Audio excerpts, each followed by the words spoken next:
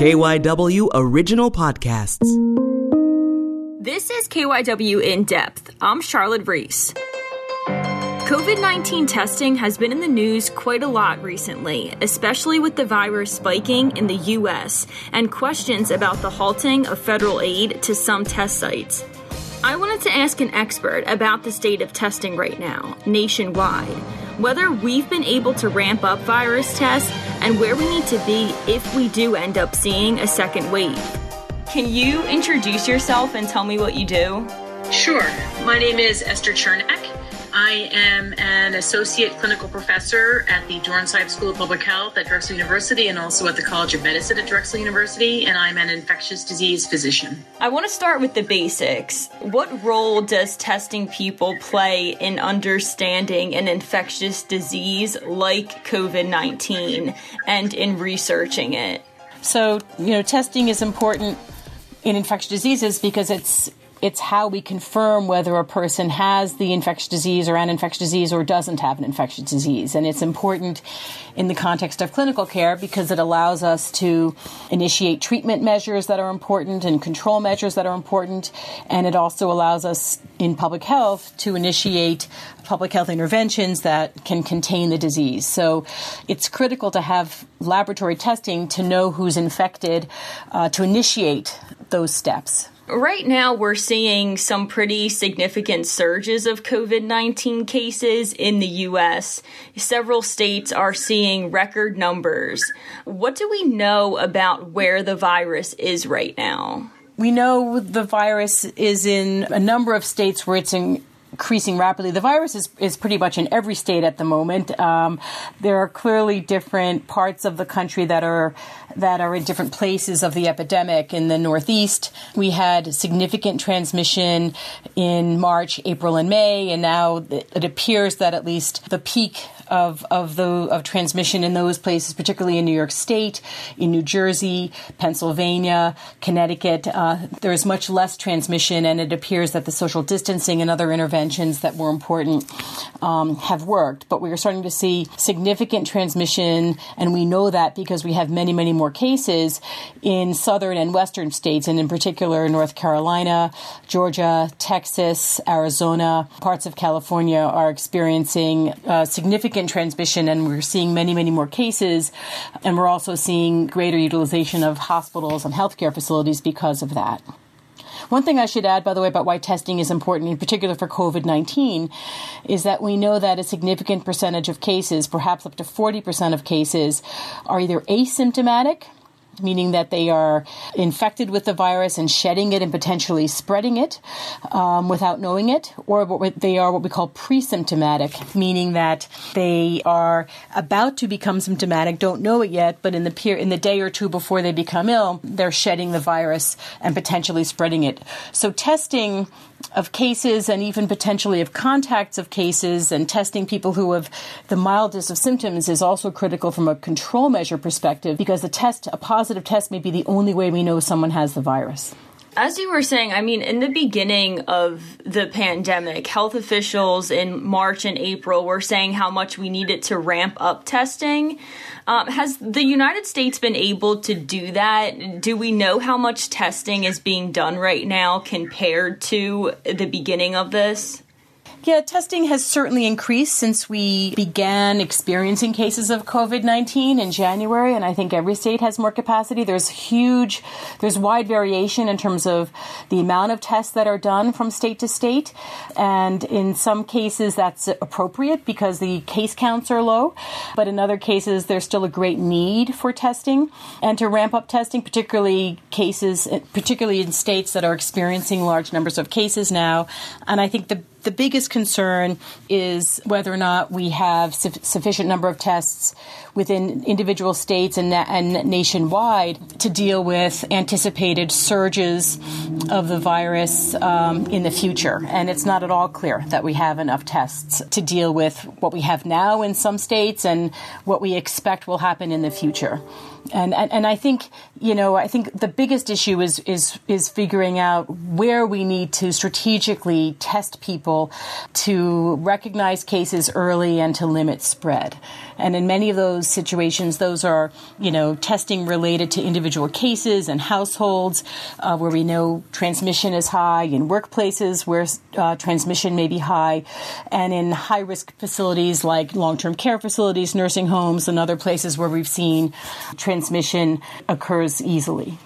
And I've heard this argument a lot, online and even in Washington, D.C., that the reason we're seeing a spike in cases is because we're testing more people. What are your thoughts on that? What would you say to people who, say that or argue that? Yeah, there's a couple of reasons why that statement does not explain the rise in cases. One is that the rise in cases has greatly exceeds the increase in the numbers of tests that are being conducted. And there's some data on the covidtracking.com website that depicts that very clearly. In fact, in the state of Florida, I believe testing has decreased relative to the number of cases that are newly identified. So that's one major issue.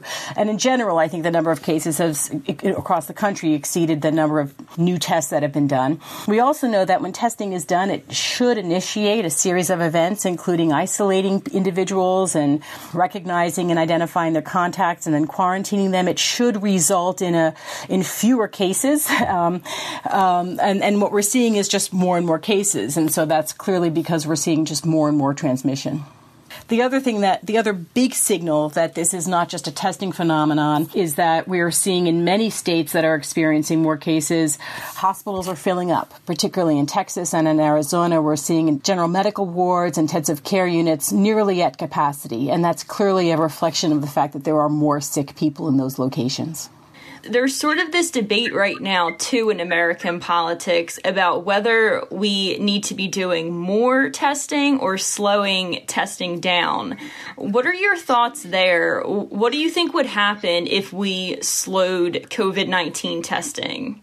I think we would probably see some of what we're already seeing, sadly, which is ongoing or increasing transmission of this virus and more cases, particularly in settings where there are limits to the social distancing and other interventions that have been effective in controlling spread. And I think, my opinion is that we should be increasing testing so that we can be aggressive in terms of isolating people who are sick, identifying their contacts, and doing what we call targeted case control and containment. And so the way to do that is to ramp up testing, but not testing in isolation, to ramp up testing in concert with our capacity to make sure people who have the infection are isolated away from other people, and to ramp it up in concert with our ability to investigate cases, identify their contacts, and quarantine or confine those contacts so they can reduce their likelihood of spreading it to other people. So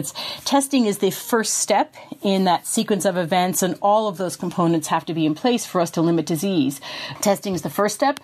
In some respects, it has some significant limitations in terms of laboratory capacity and other things, but that's the first step that we need to have in place to be able to contain this in a targeted way so that we don't have to rely on these blanket recommendations for communities just to stay home and shelter in place. If we had a better ability to have a handle on who has this virus and the ability to make sure they're isolated and the ability to recognize and confine their contacts, that's a much more targeted approach to containing this disease than the blanket recommendations for people to stay home and shut down their businesses and shut schools, etc.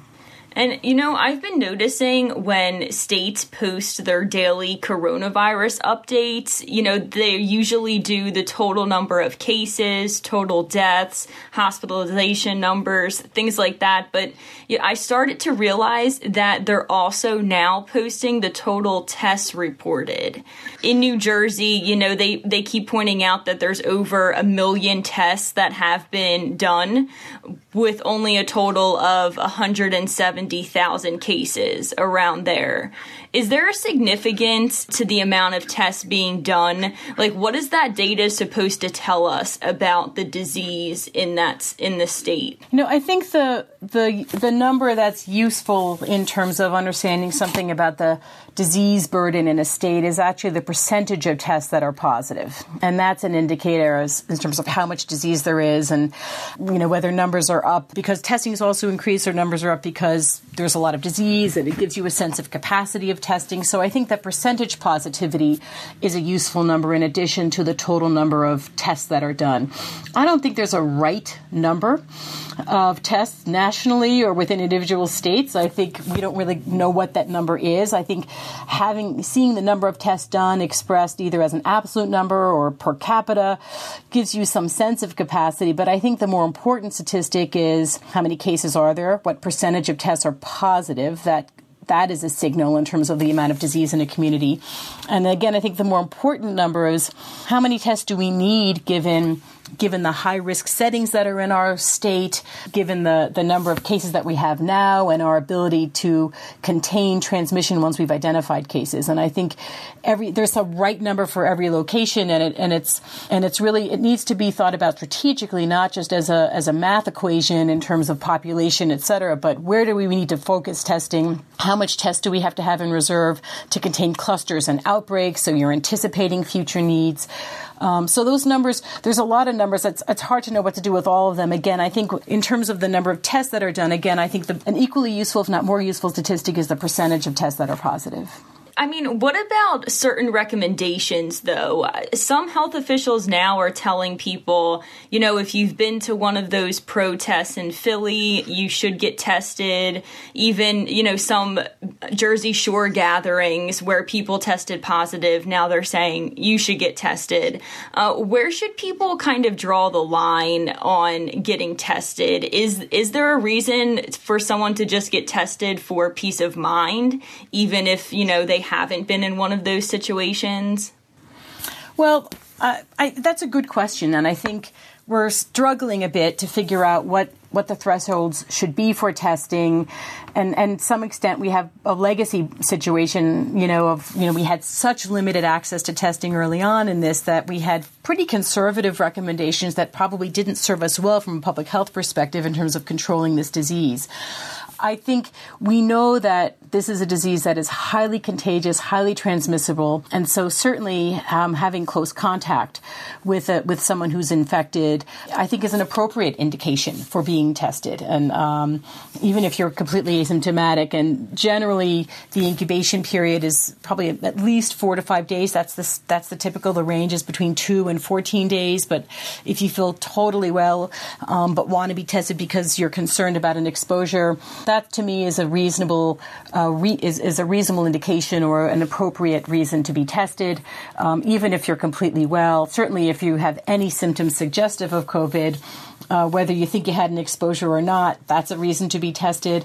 Again, if you're testing yourself after what you believe is an exposure, it makes sense to wait a number of days, probably at least 4 to 5 days since after that exposure. I believe the city of Philadelphia is recommending that folks wait a week after they've been to, say, a protest where they may or may not have been exposed, because we don't have a handle on the burden of disease in the population, particularly asymptomatic infection, and we know that asymptomatically infected people can be transmitting the virus.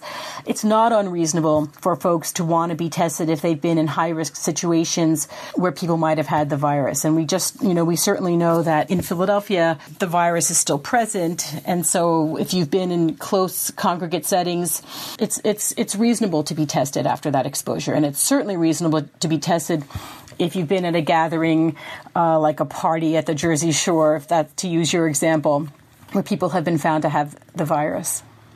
I mean, that's also a recommendation for quarantine as well. But I believe it's useful to be tested as well, so you know whether you have the virus. And if you do have the virus, there's a new chain of contacts that need to be identified and quarantined as well. Right. And like you said, we're still in this first wave. Where do you think we need to be before a second wave kind of hits? That's a great question. I don't know whether we'll have a second wave, whether this wave will never end, and this will just be ongoing transmission that will increase and decrease as our mobility increases and decreases. I think we've been taking our cues from the influenza history, and this virus may not behave like influenza.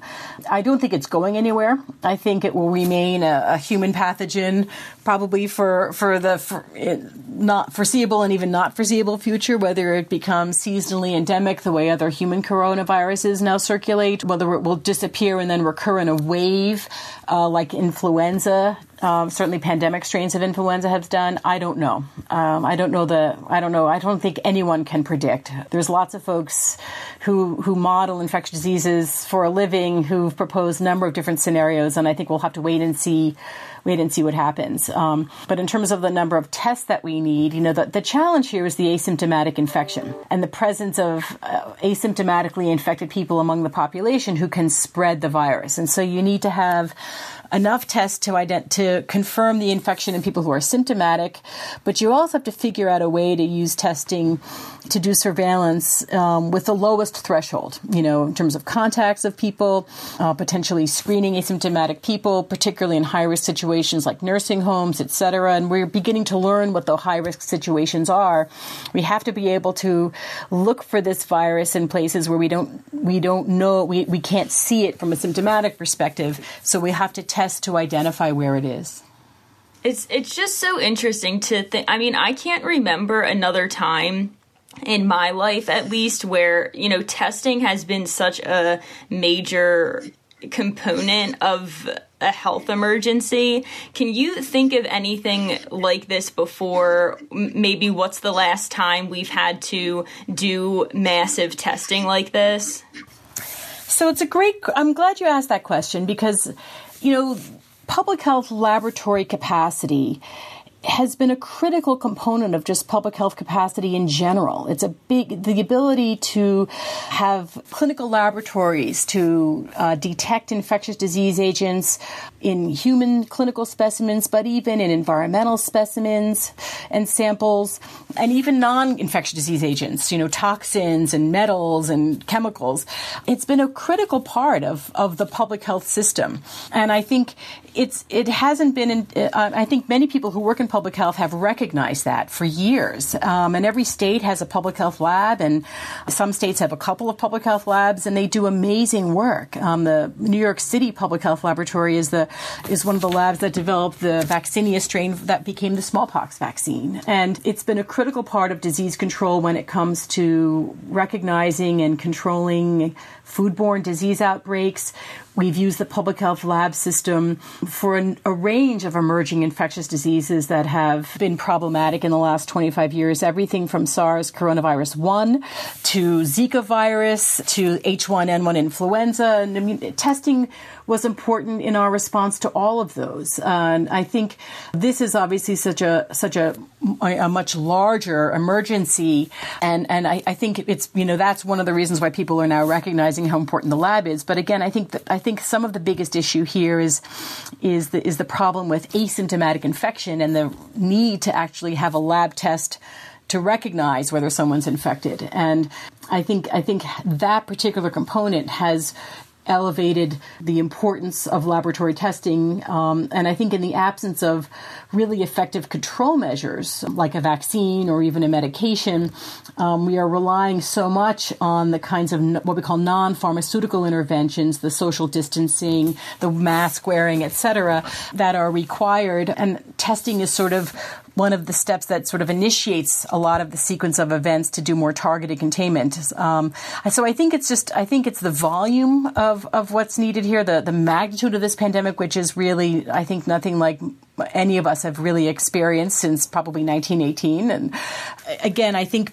people in public health who work in public health have always recognized the importance of the public health lab and of just clinical laboratories in general. But I think we have a unique situation here where just the sheer number of cases and the key role of the lab in terms of confirming cases to initiate both clinical as well as public health control measures is amplified its importance, and I think reinforced its importance. And I think it's now become something that even non-public health, folks recognize is critical.